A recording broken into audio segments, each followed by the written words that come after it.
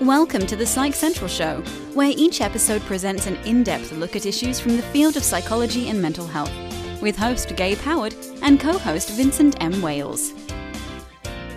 Hello, everyone, and welcome to this week's episode of the Psych Central Show podcast. My name is Gabe Howard, and with me, as always, is Vincent M. Wales. Before we get started, I want to tell you how to interact with Vince and I. It's really, really easy. You can suggest topics, you can comment on the show, and you can be the first to get updates, and all you have to do is use Facebook, which, let's be honest, you're already doing anyways. Just join our super secretive Facebook group, so secretive, we're advertising it, over at psychcentral.com/FB show. Again, that's psychcentral.com/FB show. Let's go ahead and get started. Vince, we have a great guest with us. Would you like to do the honors of introducing her? Sure, but since when do you call me Vince? That's rare. It is a rare occurrence, but I have decided to respect your professional name and start calling you Vince on the show. This will last about 2 seconds. Probably, yes. Take it away, Vin. Okay. With us today is Dr. Ellen Hendrickson. She is a clinical psychologist on the faculty at the Center for Anxiety and Related Disorders at Boston University. So as you might guess, we're here to talk about anxiety. Welcome to the show, Dr. Hendrickson. Thank you so much. I'm excited to be here. We want to start out and jump in with kind of an easy question, but what is the difference between social anxiety and being shy? So in general, social anxiety and shyness are the same thing. So shyness is just a everyday colloquial way of saying social anxiety. As for introversion, that's actually really different. So a lot of people think that shyness and introversion are, they're the same thing or kind of tomato, but I like to say they're really more like apple and orange, because introversion is a personality trait, and that's about where you get your energy. So introverts recharge and gain energy by being in solitude or one-on-one or in small groups of people they know well, whereas extroverts get their energy from people. So extroverts often have never met a stranger, love meeting new people, are really energized by a group or sometimes even a crowd. But social anxiety is about fear. It's worry over what I call the reveal. So I'll go on a little tangent about what social anxiety is. And so it is basically self-consciousness on steroids. It's this perception, and I emphasize perception, that there's something embarrassing or deficient about us that unless we work hard to conceal or to hide it, it will be revealed and therefore will be judged or rejected. And so that is social anxiety in a nutshell. And it can happen to introverts or extroverts. So for example, it might be odd to think about being a socially anxious extrovert, but it actually happens a lot. The other day I was talking to this lovely man who is a teacher and a stand-up comic. So he loves being in front of people, but he's also afraid that they're judging him. So it's both. He gets his energy from people, but is worried that they might not want him there. So you would just describe me to a T. Yeah. Okay, well, there you go. So they should rename this Gabe Howard syndrome. Obviously, I don't mind being in front of people. I'm the host of a podcast. I'm a speaker. You kind of hit the nail on the head there. But I do have, panic attacks or anxiety. And obviously, having any sort of creative spirit in my body, I believe that everybody hates me. I think that's one of the telltale signs of creativity. I must put it out into the world, and nobody likes it. I wanted to get back to the introvert versus social anxiety, because I am, unlike Gabe, I am a classic introvert. And what I've noticed as I've gotten a little older is that, well, I'm not sure if it's becoming worse or if I am developing a bit of social anxiety. As you say, I do recharge myself when I'm not around other people. But lately it just seems that crowds of people, even when they're people that I know, it just seems that it drains me more. And I sometimes avoid those situations. I'll just stay home. That's the magic word. Yes. So avoid. And I think a nice distinction is that, so introversion is your way. So like, that's how you're wired. You like to recharge by being, I'm an introvert as well. So I can totally relate. So I recharge, you recharge by, being in solitude or, being with a few close people. Mm-hmm. Okay. So introversion is your way, but social anxiety might get in your way. And so the way to know if it's social anxiety is if there's avoidance happening, if we're retreating from the world, not because it makes us feel good, but because it makes us feel less anxious or less bad. And if there are people you're avoiding, or for me, if there are situations I'm avoiding because I'm anxious about them, I'd say that the remedy is to try to push ourselves a little bit out of our comfort zone, because that's where the learning happens. Like, social anxiety tells us two fundamental lies. One is that whatever the worst case scenario that our imaginations can come up with is a foregone conclusion, that the worst will definitely happen. People will laugh at us. We're going to spill wine on somebody. We're going to show up and people will think we're boring. And so our anticipatory anxiety is always much stronger than anything that can actually happen. The second lie that social anxiety tells us is that we can't handle it, that we can't handle the little slings and arrows and blips and bloops that life throws at us. And so then when we avoid, we don't get the opportunity to learn that both those things are lies, that, the worst case scenario doesn't usually happen. Most people are nice and friendly and helpful, and that we can handle, whatever social situations, whatever life dishes out. I really appreciate the answer to that. And I'm still struggling understanding if somebody is introverted and they don't get their energy from other people. I certainly understand that. As an extrovert, I love to be around people. That is how I recharge my battery. So I understand the opposite of that, which is introversion. But if somebody's an introvert and they don't want to be around people, how is that a disorder? Like, when does it become a disorder, or when does it just become they're an introvert and they like to be alone? So a nice analogy I think we can all relate to is, so imagine that you are looking in a mirror and you perceive some sort of flaw. Like, maybe we have a zit, maybe we're having a bad hair day, maybe we think our butt looks big in these pants.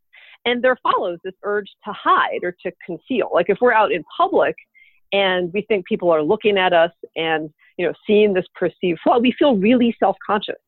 So that feeling is pretty much the exact same feeling we get when we're feeling socially anxious, except instead of for something on the outside, instead of for our external self, it's the same feeling for our internal self.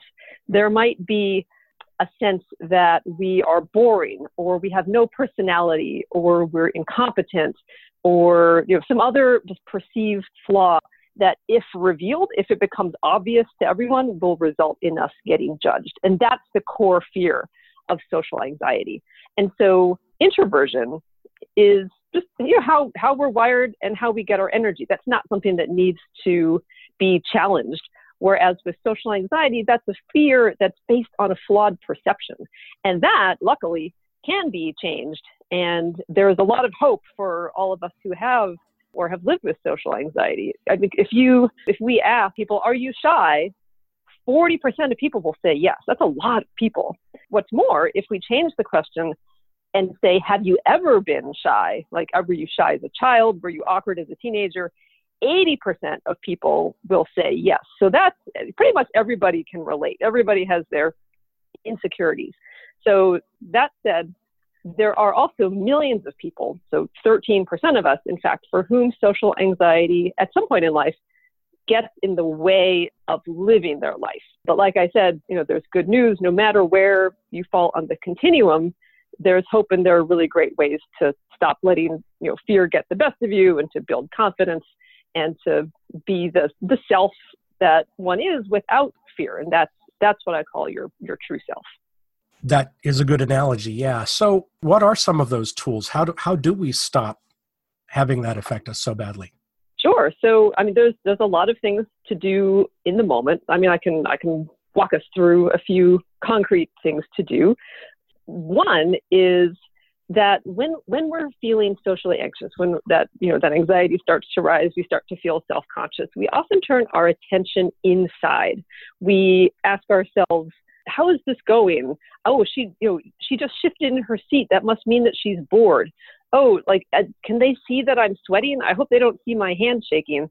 We often will monitor what's happening with our thoughts. We'll monitor our physical shenanigans, what's going on with our body. We'll read into things and start to try to do impression management and try to work really hard to present a certain kind of self. And so our attention is really focused inward. So for example, I once worked with a guy named Diego, and he was a medical student who had just started working in the hospital. He had finished the first 2 years of med school, where it's mostly classes and anatomy lab where you work on dead people. And he is now in the hospital interacting with live people. And so he wanted nothing more than to come across as being a good doctor and smart and competent. But as a result, what he would do is he would turn his attention inward and would monitor what he was saying, and would think about what he was going to say to make sure it sounded sufficiently impressive before he said it. And as a result, he actually missed what was going on outside. So he missed what patients were trying to say to him. He missed the instructions and the communications of the people who were working with him, the residents and the attendings. So when he got his evaluations back, it said that he seemed preoccupied and distracted, which was exactly the opposite of what he wanted. And so he learned to turn his attention outward, and instead of monitoring and doing impression management, he would listen to what the patients and the attendings were saying. He would look consciously at their faces and at the situation. And so when he turned his attention inside out, that freed up a lot of bandwidth. He wasn't doing all this monitoring. And with all that freed up bandwidth, he was able to let his normal, natural self fill in the gaps. And so he came across as much more authentic. He was able to react in the moment. And that turning of attention is really important. So that's one concrete thing to do. An exercise I like to give people to try out, just to test the difference between these two types of attention, is to challenge people to have two different conversations. So this can be with a coworker or a cashier at the grocery store. And so in the first conversation, to talk and to focus internally, to focus on you. And then in the second conversation with somebody else, to focus on them. To look at their face, listen to what they're saying, attune into them. And then after you've had the two conversations, to ask yourself, which was more productive, which was more pleasant, which did I enjoy more? And almost inevitably, people enjoy the one where they focused outside, where they focused on them. And so that's a nice concrete tool to use to try to combat social anxiety in the moment. This episode is sponsored by BetterHelp.com. Secure, convenient, and affordable online counseling. All counselors are licensed, accredited professionals. Anything you share is confidential. Schedule secure video or phone sessions, plus chat and text with your therapist whenever you feel it's needed. A month of online therapy often costs less than a single traditional face-to-face session. Go to BetterHelp.com/PsychCentral and experience 7 days of free therapy to see if online counseling is right for you. BetterHelp.com/PsychCentral. Ellen, do you have social anxiety? Yes. And at the same time, I know that as I've gone through life, as decades and clinical psychology study have gone by, I have become less and less socially anxious. And I think it's important to note that I still have my moments. I really don't like being on camera. I am not a fan of talking to authority figures. I have to psych myself up. But I can do those things, I think, through practice and realizing that what the socially anxious part of my brain is telling me is not the worst case scenario is not necessarily going to happen, that I can do these things. Even if I get anxious, it doesn't own me. And I know that the situation is temporary, that if I stick with it, it gets better, and that I am strong and can get through this. And so, yes, while social anxiety has definitely got in the way of my life in the past, it's certainly better now. Ellen, I'm not surprised to hear that as your life has moved on, social anxiety has become less of a problem for you, because for one thing, you're very well educated about how anxiety works. I mean, you have a PhD in the subject right? You have a PhD in the subject. Mm-hmm, mm-hmm. Yeah, and that's true. You wrote the proverbial book on the subject. You have a book coming out called How to Be Yourself, Quiet Your Inner Critic, and Rise Above Social Anxiety. Obviously, we don't want to go over the entire book on a 30-minute show, but what is the book about, and how will it help someone who reads it? So this is the book that I wish I had when I was 20. So these are all really concrete tools in order to live your life and face down social anxiety. And it's the things that I wish I had known. Like, I wish I had known that how I feel is not how I look. I wish I had known that the very things I was doing to try to make myself feel better, which are called safety behaviors, like avoid eye contact or like be overly nice so people would like me, but those things were just keeping me anxious. I wish I had known that my perfectionism, like thinking I had to come across as witty or smart all the time, was making me not say anything. And so all the tools in the book are the things that I wish I had known. Do you remember the hair club for men from the 80s? I do. So I like to say, like, I'm not just the author of How to Be Yourself, I'm also a client. So I still, I follow the advice in the book when socially anxious moments strike. And again, it's important to emphasize that after learning all these tools and writing a book about it, it's not that anxiety never strikes me. It's that it doesn't own me anymore. And so I still have my challenges, but it doesn't get in the way of, living the life that I would like to live, which is pretty great. In preparation for this show, I like to get on Amazon and look to see what people are saying about the book. Now, your book isn't out yet, so there's no reviews, but there was a blurb on Amazon that sort of, it piqued my interest, and I want to read it to you and kind of get some comments on it. It says, if you get nervous in social situations, meeting your partner's friends, public speaking, standing awkwardly in the elevator with your boss, you've probably been told, just be yourself. But that's easier said than done, especially if you're prone to social anxiety.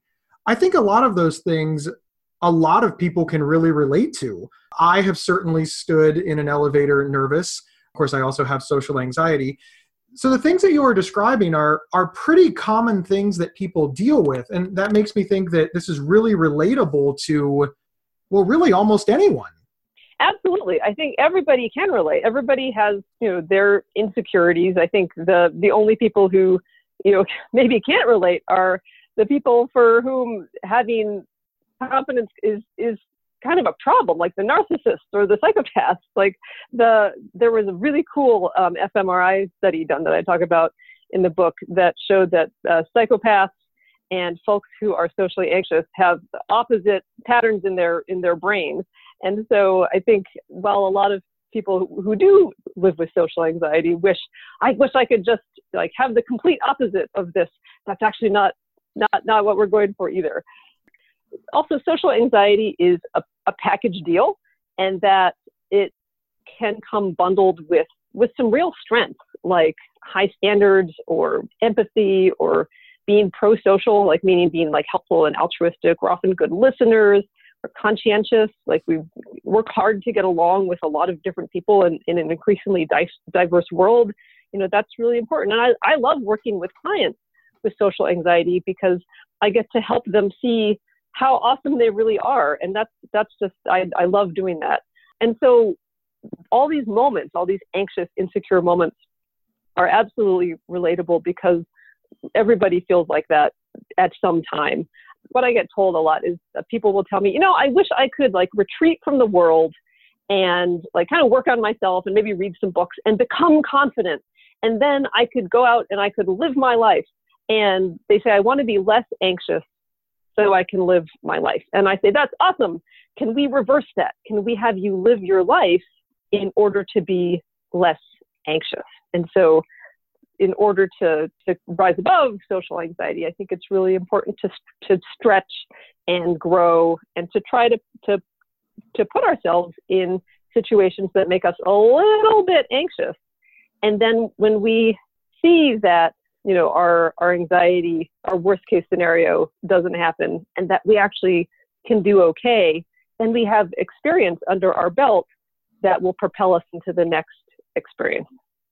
A nice analogy can be that of mood and action. Like, we often think we have to feel like doing something before we do it. Like, we think we have to feel like going to the gym before we go work out. We think we have to feel inspired before we sit down and write.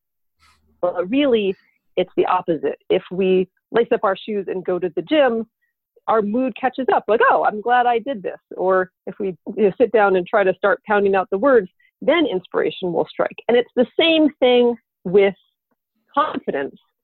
So rather than, retreating from the world and trying to get confident, we gain confidence by doing things and getting that experience, getting that evidence that we are capable and that people are friendly. Yep. And it's like you're speaking right to me. Not going to comment on the gym. Not going to comment on the gym thing because, but yeah, Sure.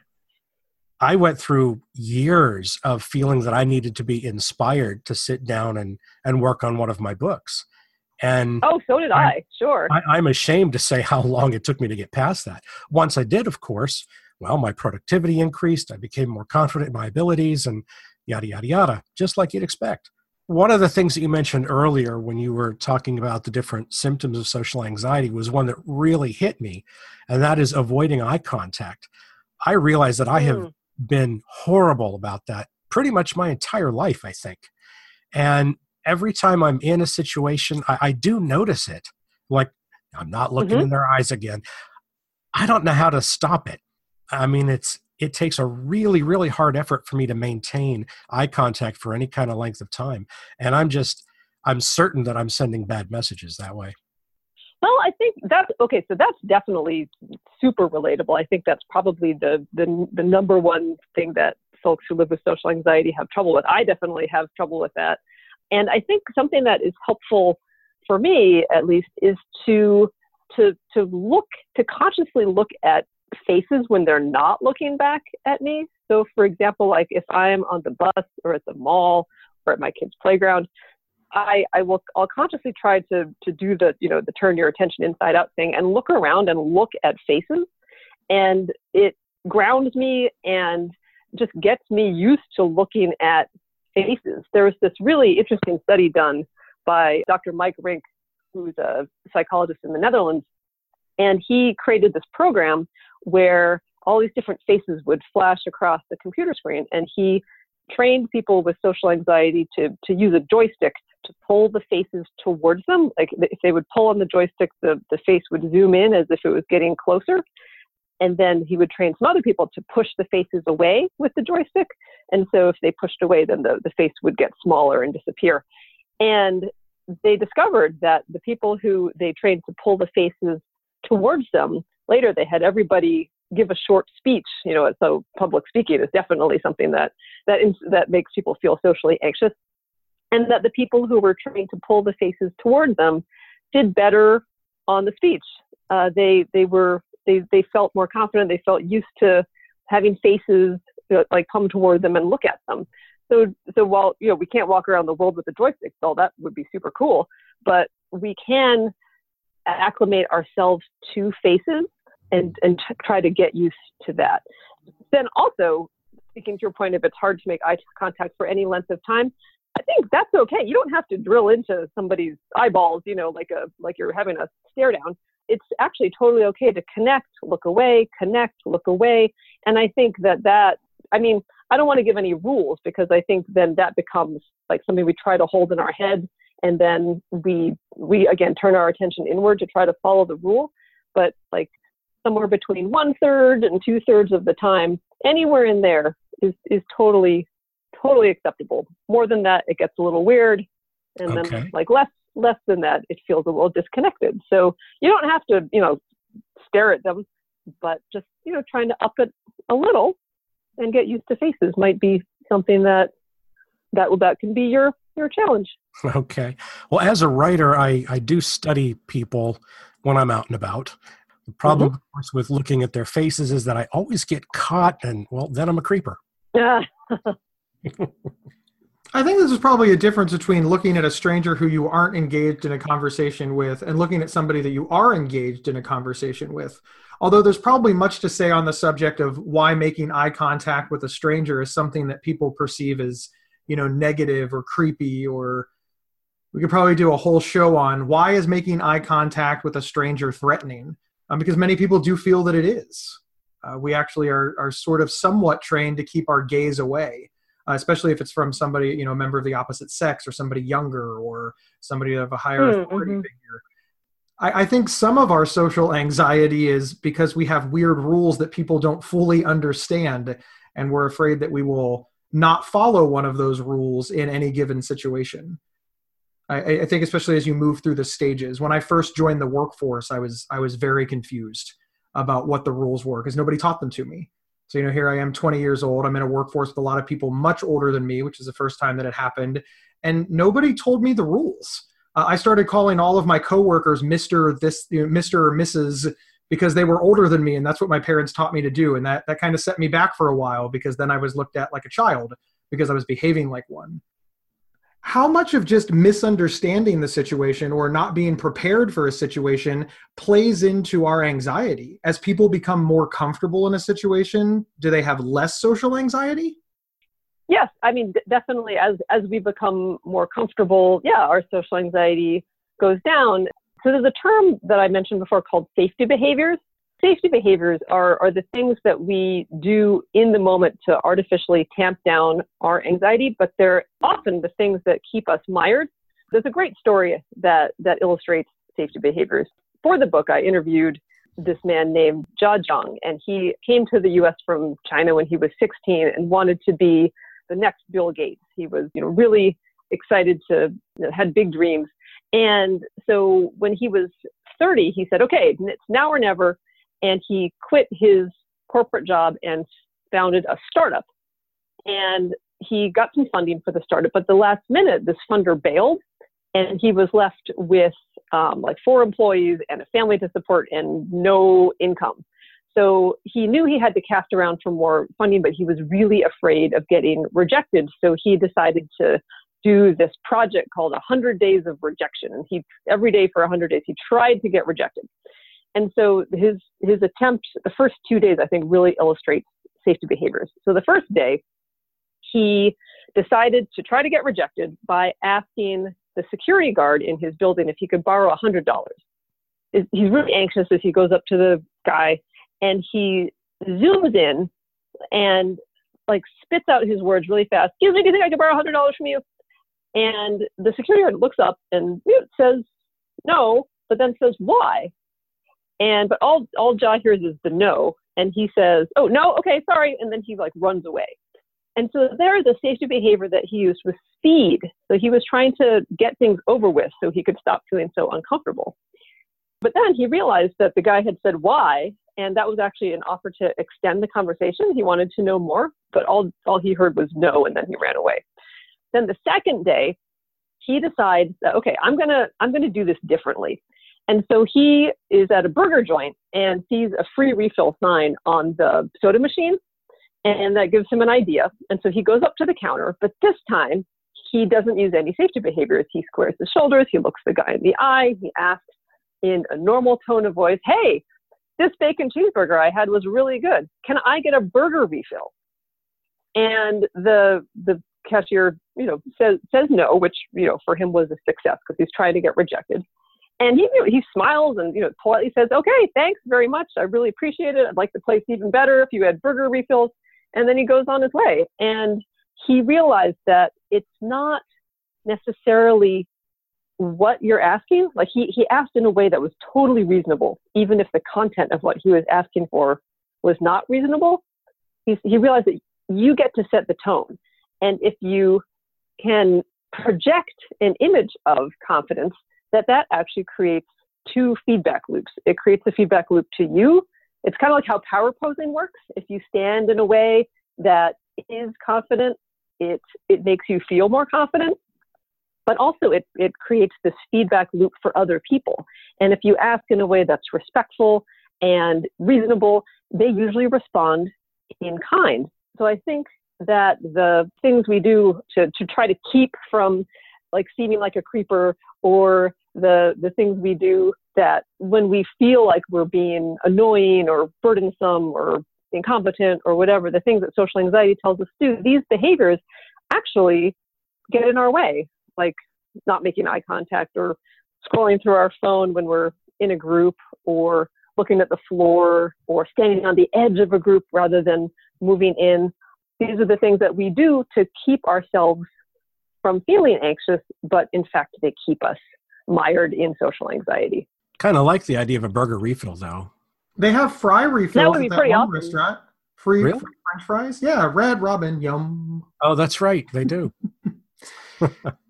Ellen, thank you so much. The time always flies by, especially when we're talking about, things that are of a lot of interest to Vin and me.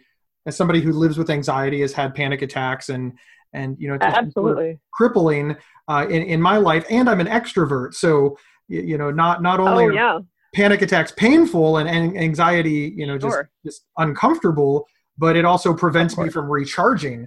So this has been very, very enlightening. We look forward to the book coming out. And where can we find you? What's your website?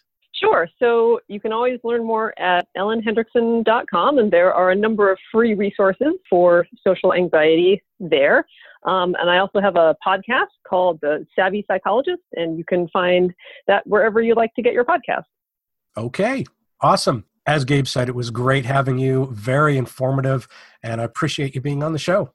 Thank you, everyone, for tuning in. Remember, you can get 1 free week of convenient, affordable, private online counseling anytime, anywhere by visiting betterhelp.com/psychcentral.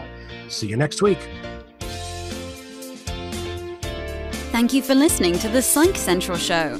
Please rate, review, and subscribe on iTunes or wherever you found this podcast. We encourage you to share our show on social media and with friends and family. Previous episodes can be found at psychcentral.com/show. Psychcentral.com is the internet's oldest and largest independent mental health website. Psych Central is overseen by Dr. John Grohol, a mental health expert and one of the pioneering leaders in online mental health. Our host, Gabe Howard, is an award-winning writer and speaker who travels nationally. You can find more information on Gabe at gabehoward.com. Our co-host, Vincent M. Wales, is a trained suicide prevention crisis counselor and author of several award-winning speculative fiction novels. You can learn more about Vincent at vincentmwales.com. If you have feedback about the show, please email talkback@psychcentral.com.